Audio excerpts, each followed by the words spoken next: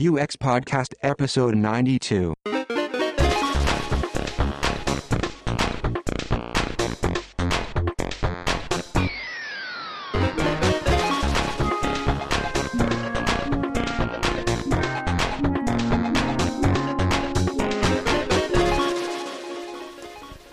Hello and welcome to UX Podcast, balancing business, technology and users every other Friday from Stockholm, Sweden. I'm James Roy-Lawson. And I'm Per Axbom. Hello, Per. Hello, James. Nice to see you again. Nice to see you again. Yeah, we're in the same room. We usually are these days, recording. Usually are. And I've got a red microphone, you've got a blue microphone. Yeah. Just to give that kind of, you know. And you've got a hoodie on. I haven't really got a hoodie on today. Because look, I've got a hood. Interesting. See? But it's kind of a hoodie. I always have a hoodie on. Yeah. It's my trademark. Yeah. What are we doing today? We're doing an interview. We are. We're calling up Lisa Welchman. That's right. Who is she, James? Lisa, she is president of digital governance solutions at Active Standards. She's been in the business for a long time, longer than us even. Started out back in the day at Netscape. Longer than us. No, I know. I did want. Not that we're all that old, but no, in the 90s she started out with Netscape and Cisco Systems, and after that she moved on to starting her own management consultancy company called Welchman Peerpoint. But she, that was bought by Active Standards last year. Now she's just written her first book, which is Managing Chaos: Digital Governance by Design, which is out soonish on Rosenfeld Media. Digital governance, one of those things that you have to attend to, but a lot of companies fail to actually do. I love this. I mean, we used to say web governance, but I think it's now. Well, we've gone from having just websites to being such a multitude of different things like apps and so on. So digital governance is generally what you say, and I love this topic. Yeah, because with me being this is my roots as such in digital in the web is with taking care of all these websites. And she's in England today, so we're almost in the same time zone. Yeah, we're going to call her up. We had a bit of luck there, so we don't have to travel all the way across the pond with Skype. And just before we call her up, we're going to be in a different time zone, 3rd to the 5th of June. Not that far off, though. It's the UK time zone, actually. Actually, yes. GMT. Or BST. We're going to UXLX again, the birthplace of this podcast. What are we doing there? We're going to be there. We're actually going to attend some workshops. And the talks as well. And we're going to be interviewing some people. And we'd love you to come along and join us. Yeah, it'd be fun to see you there. So it really fills up quick, that conference. So get your ticket soon. I think there are some forms of early bird tickets left available, and you can get those until the end of February. Mm-hmm. So if you fancy joining us in what's usually a nice, warm, pleasant Lisbon, and really good fun. Then, it is. We're so looking forward to it. Go to ux-lx.com. Yep. So hopefully we'll see you there. Come say hi to us. Let's call Lisa. Let's ring her up. First of all, it's really great to have you on the show. So that's a first. Thank you. I mean, you are the thought leader in corporate governance, digital corporate governance. I actually said that to Per just before we started. I said, I've been looking forward to talking to Lisa because she's the thought leader in digital governance. I'm looking forward to talking to her for a couple of years. So it's fantastic to have you on. And so, but in your own words, tell us a bit about your background and how you ended up where you are now. You know, I'll start with my educational background. I always had a really strong interest in school in philosophy of language and semantics. Oh, cool. And philosophy of science. So I like sort of abstractions and thinking about language and that sort of thing. And that led me to really have a strong interest in symbolic logic. Right? So I kind of like machine thinking. So the internet came along, when I was somewhere in my late 20s, and I sort of jumped on board. And my first sort of real job in the internet was at Cisco Systems, and it was interesting because I came in there in 96, 97, something like that.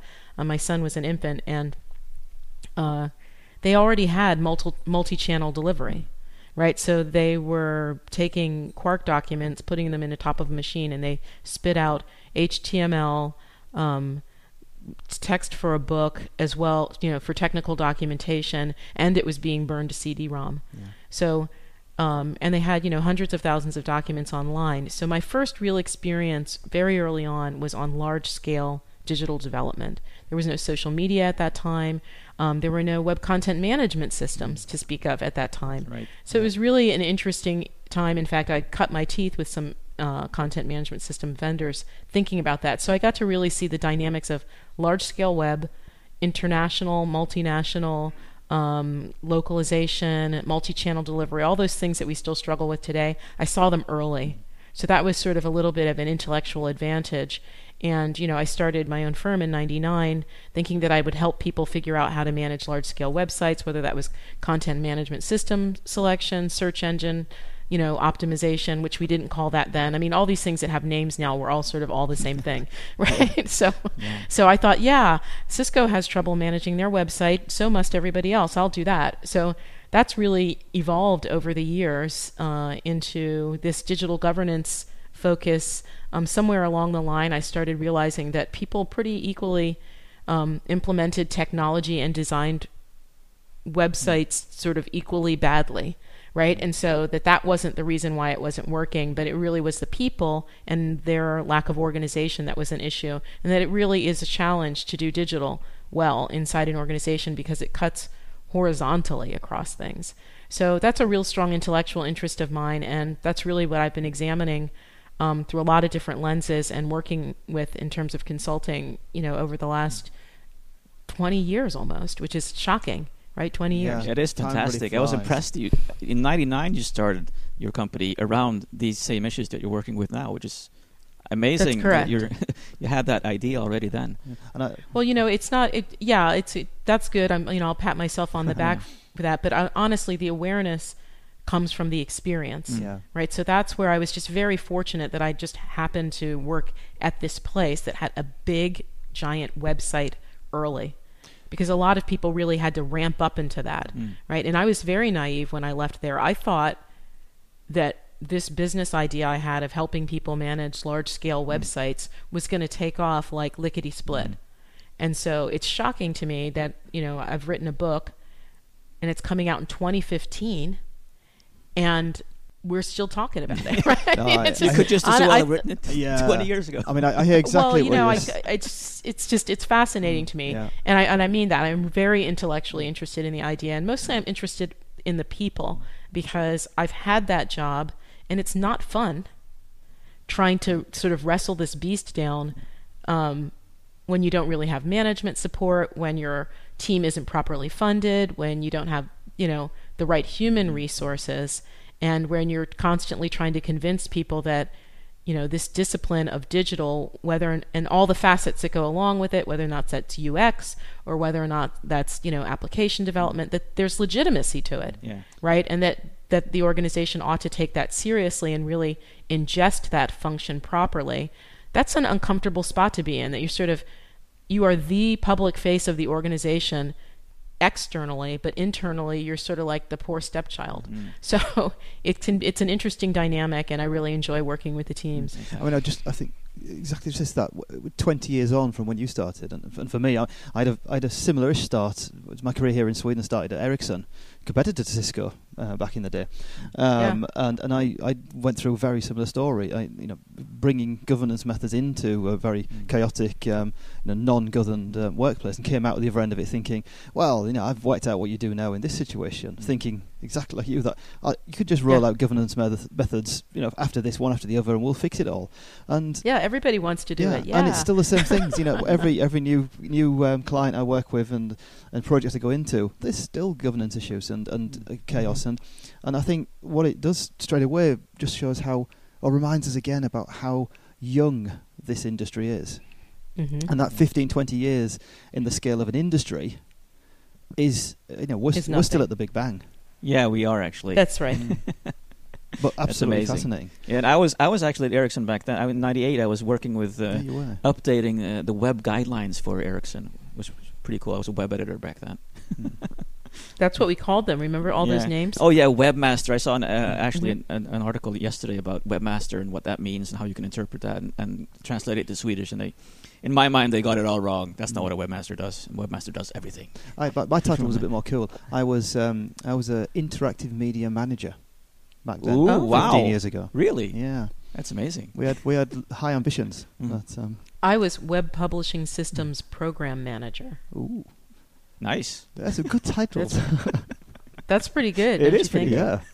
A few years ago, I wrote a blog post that was something like, the webmaster's dead, long live the webmaster, or something stupid like that. I can't remember what it was, but, that's always a bad sign when I go in an organization and there's somebody who has the title webmaster, because I'm like, okay, something's really wrong, because nobody should be doing everything all by themselves anymore, right? Which is what I think of. When I think of the webmaster, that was really early back in the day. That was the person who configured the web server, installed the search engine software, designed the website, wrote all the content, right? They were just the person in the corner who knew how to do those sorts of things. Exactly. And, so I know sometimes it's just a legacy title, but it's just fascinating. We did a research study maybe in 2009, and one of the things we were trying to target, like the person who was in charge of digital in large organizations. And one of the questions we asked was, what was your job title?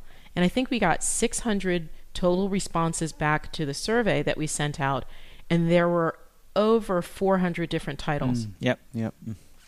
And so, one of the things that I'm really interested in, having just completed the book, or, there's always a new intellectual challenge, which is how can we normalize the discipline of digital and really come up with the set of names, not just because I want to control things, but so that people can have a career, right? And can move laterally from organization to organization. Like there's no system to it. If you work in marketing communications or in IT, there's some pretty good tracks, right?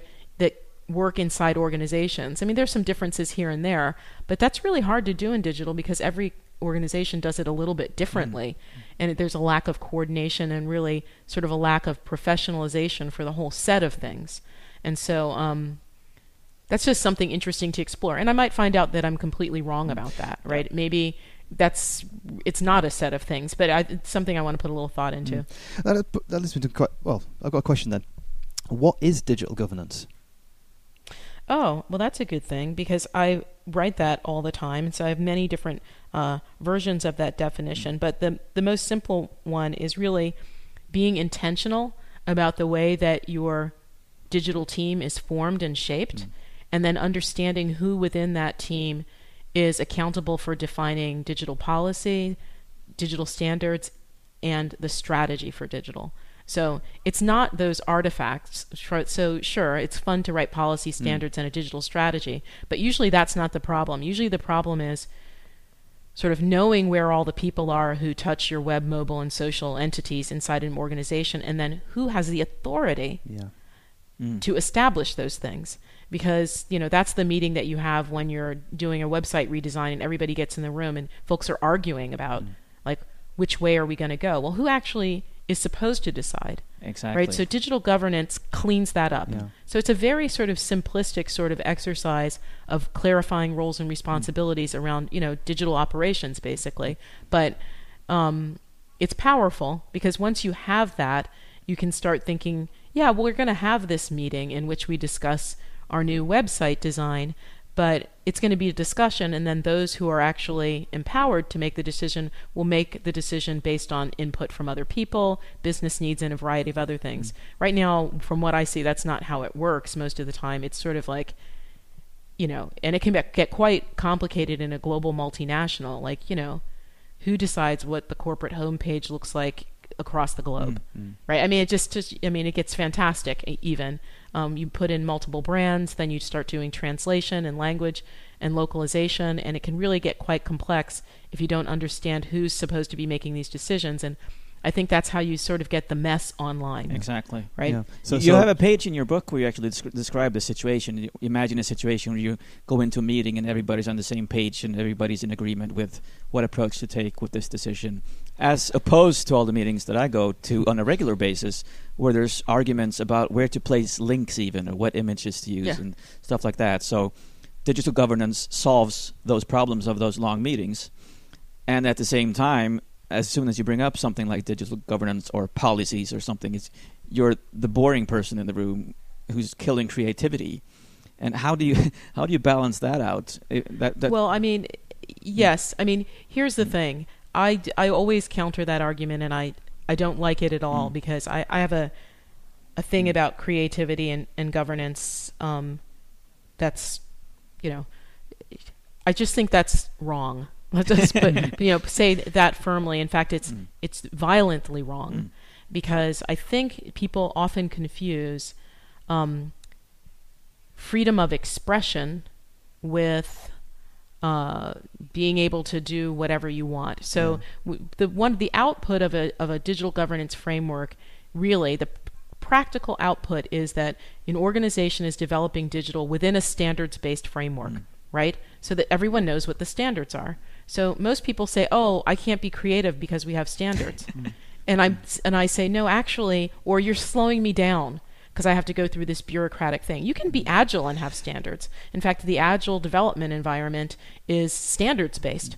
Right? I mean, there are rules about how to go through Scrum. There are rules about the roles and responsibilities. It's highly governed, right? It's highly governed so that things can move quickly, right? And so a governance framework isn't going to tell a graphic designer to hold their pen a certain way, or you can only consider certain colors when you're coming up with the standard. It's just going to say, this graphic designer gets to decide what the design is. It doesn't really do anything, and that actually speeds things up and enhances creativity because people understand where the lines are. And one of the analogies that I use in the book is jazz. I was just going to say, huge don't you have a jazz good nut. example about jazz to put in here? Yeah, I'm a huge jazz nut, and I play jazz piano, and I'm a jazz singer. And you sit down and you have a lead sheet in front of you, and these are the 13 chords in the song. And you can only play these 13 chords. Of course, you could change your mind if you wanted to in the middle. You got really excited. But, let's just stay within the lines for a second. There's a lot of really good improvisational jazz where people are making things that are going completely wild, but they're operating within this standards-based framework of a grid. And so it's got nothing to do with that. The World Wide Web operates over a standards-based framework, and we're all just totally riffing and doing exciting things like that. Plants and animals and human beings have a standards-based framework. We have DNA structure. Nothing doesn't operate in a standards-based framework, and yet we have all this diversity. So when people, you can tell I'm passionate about this because I'm just like, you're just wrong. Yeah. No, but You've got to create. That's just not how it works. You've got to lay down. You've got to create the game space. I mean, you've got to set the boundaries for where you're allowed to. It's like saying, right, kids, you can go across to the park, but you're not allowed to leave the park. Fair enough. You can be as creative as you like in the playground. Right. But please don't leave the playground. So simple boundaries, simple game space, and then. But even with that, in that case, there's always the child who has his back to the whole rest of the park and is looking at that line, going, "I'm just going to put my foot over here." Exactly. Right. Because and there's always that person, and that's great because that person's probably an iconoclast. They might be an innovator. They might be an extreme case of an innovator who actually is going to break open something brand new. But I would argue to say, everyone likes to think they're that person, but those people are rare. Yeah. Right? And so most people working in an enterprise can be highly creative and do really great work without being an iconoclast. And I'd also argue that most people are not by nature iconoclasts. Right. So that person in the room who's arguing with you might actually be an innovator, but most probably they're just a snotty kid. Well, yeah, or they just don't, or they're not really thinking about it, or they're frustrated. Yeah. More generously, I would say they're probably frustrated by this really ridiculous situation that they're in, particularly folks who are in this core aspect of the digital team, the ones who are responsible for overall quality but have been given no budget and no authority to make people comply with standards, right? So sometimes people are just kind of in a bad mood because their job's really stressful and those things come out. And so the sort of human aspect of a governing framework is it should settle things down, right? So your job isn't about arguing with people. So this is where we come into. So we've got the game space, we've got the governance framework. But then we're now coming into collaboration within that framework. So, but what's the best way of communicating the framework is what you're getting into, I guess. Or getting people to collaborate within the framework. Well, collaboration is obviously something that I think about a lot, because really that's what we're doing with a framework, is building a collaboration model. Yeah. The nature of digital is that it is multi-directional and many-dimensional, right? So that means I have to talk to everybody in my organization in order to do digital well. I can't just talk to people down my silo or down that silo, and particularly for UX folks, right? That's huge, right? You have to understand the whole breadth of it. Well, that really runs counter to how organizations work and function. They go down, I make an analogy between nested hierarchical and object-oriented, right? Yeah. So organizations are organized in nested hierarchies, right? If you want something from someone, like their money, you have to walk up to the top of your silo, right? And then tell that person, and then they have to walk sideways, right, to the top of another silo, talk to that person, and that person has to go walk down to their silo.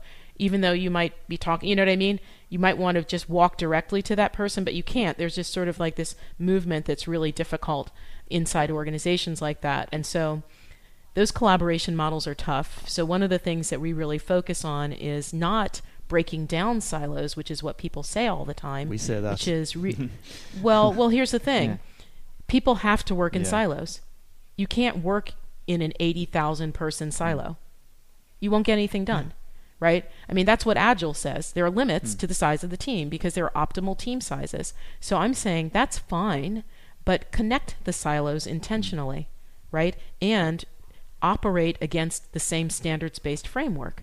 Right? So the things that are important that are the same about development, write them down and share them, right? And make sure that you have people whose job it is to run from silo to silo, right, with information. And so that's the hardest part of collaboration in silos. Oftentimes people don't have those connectors, right? Traditionally we've called them project managers, right?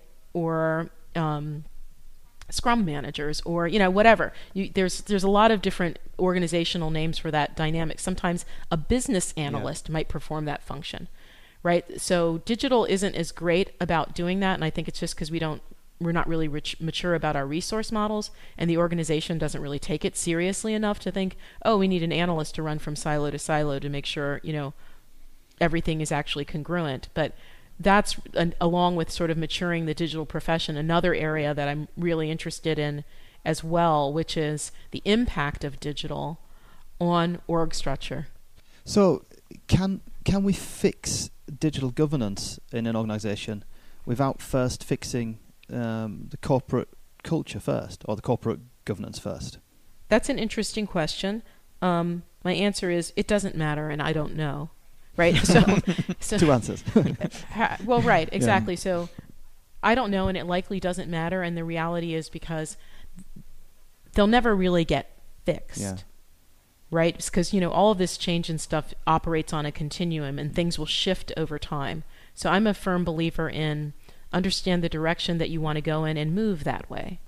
Right. Just make sure that all the tail fluttering, hand flapping, swim strokes are generally moving you to the right end of the pool. When you've got sort of this disruptive type of thing happening, like digital in an organization, so many things are happening at one time, you can't really understand, or be too intentional sometimes about, or too prescriptive, how about that? Too prescriptive about what's going on. So to be more direct, I think that digital is the tail that wags the dog. Often when we start projects with folks and we're talking, they say, we'll go in for 2 or 3 days of discovery and on site, and we'll sit down and they'll start, sort of either defending or explaining why their website's so bad, right? We know this paid the information architectures, and I always say to them, I sort of don't care. I can see your website, it looks bad, that sort of thing. I want to talk about you and your team.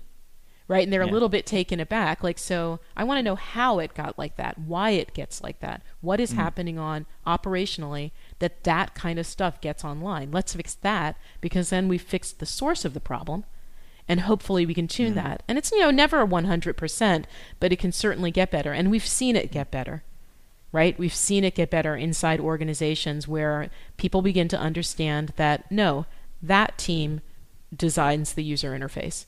right? Not all the teams across the world. Or they might say, yes, we've decided to decentralize that, and it's okay for every country to have their own homepage style. But it's intentional, right? It's not unintentional, right? Exactly. Yeah. And that there's just a difference. Yeah, Well, I think that's the key intention. Exactly, yeah. it's intention. Yeah, again, you created the space and allow people to intentionally do things within it. I wonder if we'll start to wrap up a little bit, and I've wondered if there's one bit of advice you could give to someone out there who's working in a web team. I'm not going to pick a role. I was thinking maybe we should say UX, because a lot of people that listen to the show, or most of the people that listen to the show, are UX, but not all of them. But if you are in a web team and haven't really got on top of digital governance, what's the one bit of advice you would give to them to start going about it? That's a loaded question, because I'm wondering what situation they're in. Are they have to give you more information? Are they in a chaotic situation? Are they a junior person? Are they a slightly senior person? Are they? Okay, I'll say let's paint just the picture. color it a little bit. Okay, I'll do the full. I'll paint the full picture then. Okay, right. It's a basic setup. So it's a web team. It's centralized. They're publishing or writing basically what they're asked to by their organisation. Maybe the site is owned by corporate communications and the platform's owned by IT. So yeah, it's quite chaotic. And they're one of a team that's doing that. And they're probably sitting in a lot of meetings trying to decide stuff and arguing. So they might be quite senior within that team, but they're within a corporate communications environment. So. Okay, so I'll give two answers, right? Because there's one variable that makes a difference on what they can successfully do, sort of from a somewhat tactical position, right? So I'm assuming this isn't somebody with a C in front of their name, but somebody who's on the digital team on a hands-on capacity, right? Yeah. So if you're doing that, it really depends, I think, primarily on your leadership, right? So, I talk about in the book about digitally progressive and digitally conservative leaders, right? And one's not good and one's not bad, right? As much as one might think. It just really depends on the context. But it really is, are they open to listening to the digital story and understanding digital as something more than sort of a tactical way to get brochureware online or to push transactions through a system, right? If they have an open mind, then you might have an opportunity to actually start to make a business case of why you need to get organized, and you can sort of shop that up the food chain, right? So, but usually if that's the case, you've seen it and you've already done that. Most people are in the second situation, which is it's kind of tone deaf, right? Upstairs, and there's not really a lot that you can do. And while you cannot give yourself authority, so this is what a lot of people try to do is say, well, I'm just going to write a digital governance framework and say I'm in charge. I mean, I've seen that a lot. Because I'll come in, they'll say, we tried to do this, but it didn't work. And it's like, well, because you can't give yourself authority, right? Someone who has authority over you has to give you authority. But what you can do is start to create horizontal collaboration groups and start to build consensus. So there are usually some hands-on people at your level in the organization, maybe in other parts of the organization, that also know that everything's a mess. They might be some people that you argue and debate with all the time, people that are sort of on the good side of things, that sort of thing. So developing an internal community of practice, right, is a really strong move. Because if you can get sort of organic grassroots alignment and start to come to agreement about certain things, you can start to holistically move that upwards and say, our team's decided that we think we should make decisions like this. And then you can present that to the appropriate manager and start to make recommendations about what a good governance framework would be. But I will stress, if you do that, you can't do it in a silo. So it can't be the 2 or 3 people on the core team who are angry, right? That they don't get to make all the decisions, saying, okay, we have all the authority, we're going to give it to our manager, make it so. It has to be very holistic and extend to the full digital community.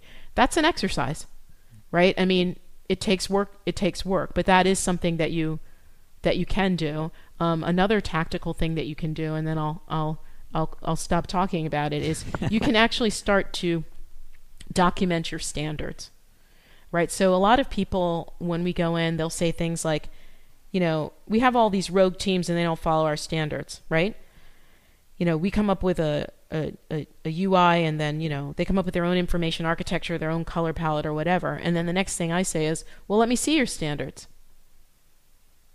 And they're like, well, we have a style guide. There's always one of those, right? And it's like, but what about all the other stuff that says you can't pick your own CMS, or this is the standard CMS, or this is our taxonomy and how you want. So a lot of times, and it's usually because they're busy, people haven't actually written down standards, yet they somehow expect people to comply with them, which kind of doesn't make sense. So if you don't want to take the time to sort of build collaboration groups, because that can be time consuming, and talk about that, you might want to at least create some small working groups to start documenting your standards to see if you actually know what you're talking about and if you actually have them, or if maybe you're just sort of inflicting your taste, right, of the moment onto a larger group, which could be frustrating for them. So that's kind of a mishmash of things that you can do, but that are a little bit helpful. But obviously I like going for the big picture framework because it's time for this stuff to mature. I mean, for goodness sake, it's been 20 years. Grow up. Yeah. Well, grow up already, right? I mean, I think of digital as being stuck in an adolescent phase, right? Yeah. It's got keys to the car, and it wants to go out and have a lot of fun, but there need to be some accountability mechanisms in order to enter adulthood, right? It's time to really mature this discipline and get it integrated with the rest of the company, which is going to be some changes for those of us who work in digital, who are sort of sometime used to doing whatever we want, right? And not being too held accountable for some things that we do. But I think that's just sort of what we're going to have to take in if we want the rest of the organization to take it seriously. Yeah. I could spend absolutely all week talking to you, Lisa, about this. Oh, that's sweet. That was an excellent answer. I mean, it gave me a lot of ideas, actually, to go ahead and talk to my clients about. Yay. Well, that makes me feel good. But also the first step, of course, is to buy your book, I think. I hope and so. And it's not out yet. When is it coming out? It is shipping on February 19th. And on Rosenfeld Media's blog, it says you can pre-order it at 30% off. Yes, you can. Up until the 19th. Exactly. You and can this pre-order show should be out on 6th of on February. the 6th of February. Yep, so so yes. you've got time to... So listeners will have time to get that price. Go ahead and get it. Mm-hmm. And and I've read a little bit of it already. And I'm going to keep reading it because it's been some because excellent it's advice time to so grow far. up. It's time to grow Yeah. up. And this is going to help... I should change the title. It's time to grow up. It's time to grow up. Yes. when you do the second edition, Lisa, you can put that in. No, how about this? Grow up already. Yeah, there we go. That's it. Oh, fantastic. Oh, excellent. Thank you very much for joining us today. Thank you it's for been having great. me. I appreciate it. So why don't we do 3-hour podcasts, Per? 3 hours we should do. Yeah. We might do one. Yeah. We haven't talked much about episode 100 yet. Oh, should we do a 3-hour one for... We could just go for as long as we want. Well, yeah, no, we could, especially if we're talking to Lisa. That was really interesting. It was, and I always feel so frustrated because I know she's right, and I spend too little time on this with my clients. Exactly. I mean, I'm going heading now to a quite a half-year project, doing a new website, and you listeners will know that me and you, we talk an awful lot. We complain an awful lot about the new website redesign project, and talking to Lisa, again, you're reminded about what's wrong with doing that. I mean, we say it all the time, and it is wrong doing these 3-yearly or 4-yearly or 2-yearly, whatever it is, redesigns, whether it's an app, website, service, what the hell. What the problem is that we haven't got the governance in place. Yeah. Or we're not honest to ourselves about the governance. And Lisa said that if you aren't, a bit implied anyway, if you aren't honest about what's happening in your organisation, then a new pretty website is seen as a solution. Mm-hmm. Temporary hit. Yep. And I love their story about people asking her about the website, and she's saying, like, can't just look at your website and analyze the problem. I have to talk to the people and understand why did the website get like this. And that, to me, ties in a lot with UX and understanding both the client side and the customer side and how they should approach the website to actually make something that's useful for both of them. Yeah. And something that can work even for the inside team, the people working with the website. Yeah. And of course, it was hard not to laugh when she said that breaking down silos is a myth. Yeah, That one of our taglines. used to be one of our taglines. But it for is you- still on the website. On the website it is. Yeah. Yeah, we don't say it enough. Now we should stop saying it because Lisa is absolutely right. It's crossing You can't silos. get away from the silos. So, No, but we know that. okay, yeah, I know that. But so what she was saying really is the way to break down silos then is for the silos to start talking to each cross other. silos, and that's Yeah. really what we're getting at when we Yeah. say breaking down silos, because that comes from the kind of sitting in your silo and whinging, which is where our breaking down silos comes from. Yeah. But she's right. I mean, we've got to be honest with ourselves. You're not going to succeed digitally if you're doing the whole kind of like, covering your eyes up and saying, la, I can't really see what's going on here. It's not really, I don't really all of these governance problems, and organisation isn't really like that. So, and everyone can make a difference with this. As you said, that, I think it was good advice at the end there. If you feel as if, there is digital chaos at your organisation, start by reaching out and creating a community, a cross-silo community of peers who maybe you don't get on with, who have conflicts with in your organisation, or maybe you do get on with, but people who are in your area and can understand the digital side of things and start to talk and make those baby steps towards developing a governance framework. Finding like-minded people sort of with the same types of challenges and create those ties between the different departments. That would be, fantastic advice. Because you can't throw a governance framework onto an organisation. It's got to come organically based on the culture that exists. Yep. Boy, so much work to do now. But now it's the weekend. It is. Okay, so remember, we're going to post some of the links. When you said to remember, I thought you said to keep moving. No. Oh. I remembered that we're supposed to say some stuff about UX Podcast at the end because you're supposed to give people something to do now. You mentioned the weekend. People stopped listening now. Yeah. But a reminder, just go to the website, uxpodcast.com, sign up for the backstage emails. Oh, yeah, we have great fun sending You're very out, good at sending them out. And, of course, the I enjoy writing to them. links for the show notes, or links for the stuff we talked about in the show. Yep. The link to the book, of course. Yes. With 30% off. Yes. What else? Subscribe to us, Stitcher, iTunes, the Podcaster app. Sound like you've lost the enthusiasm in your voice. You sound I like know. you mean it. But there's so much, and people have criticized us about this. You can't say all that stuff. You need to say one thing or two things. People won't remember it anyway. So what are we doing? So what are we really saying here? So what's the one thing we want them to do? What's the one thing we want our listeners to do now at the end of the show, if they're still listening? Go in and sign up for the backstage email. I like it. Yeah. Do that. Do that. Remember to keep moving. See you on the other side.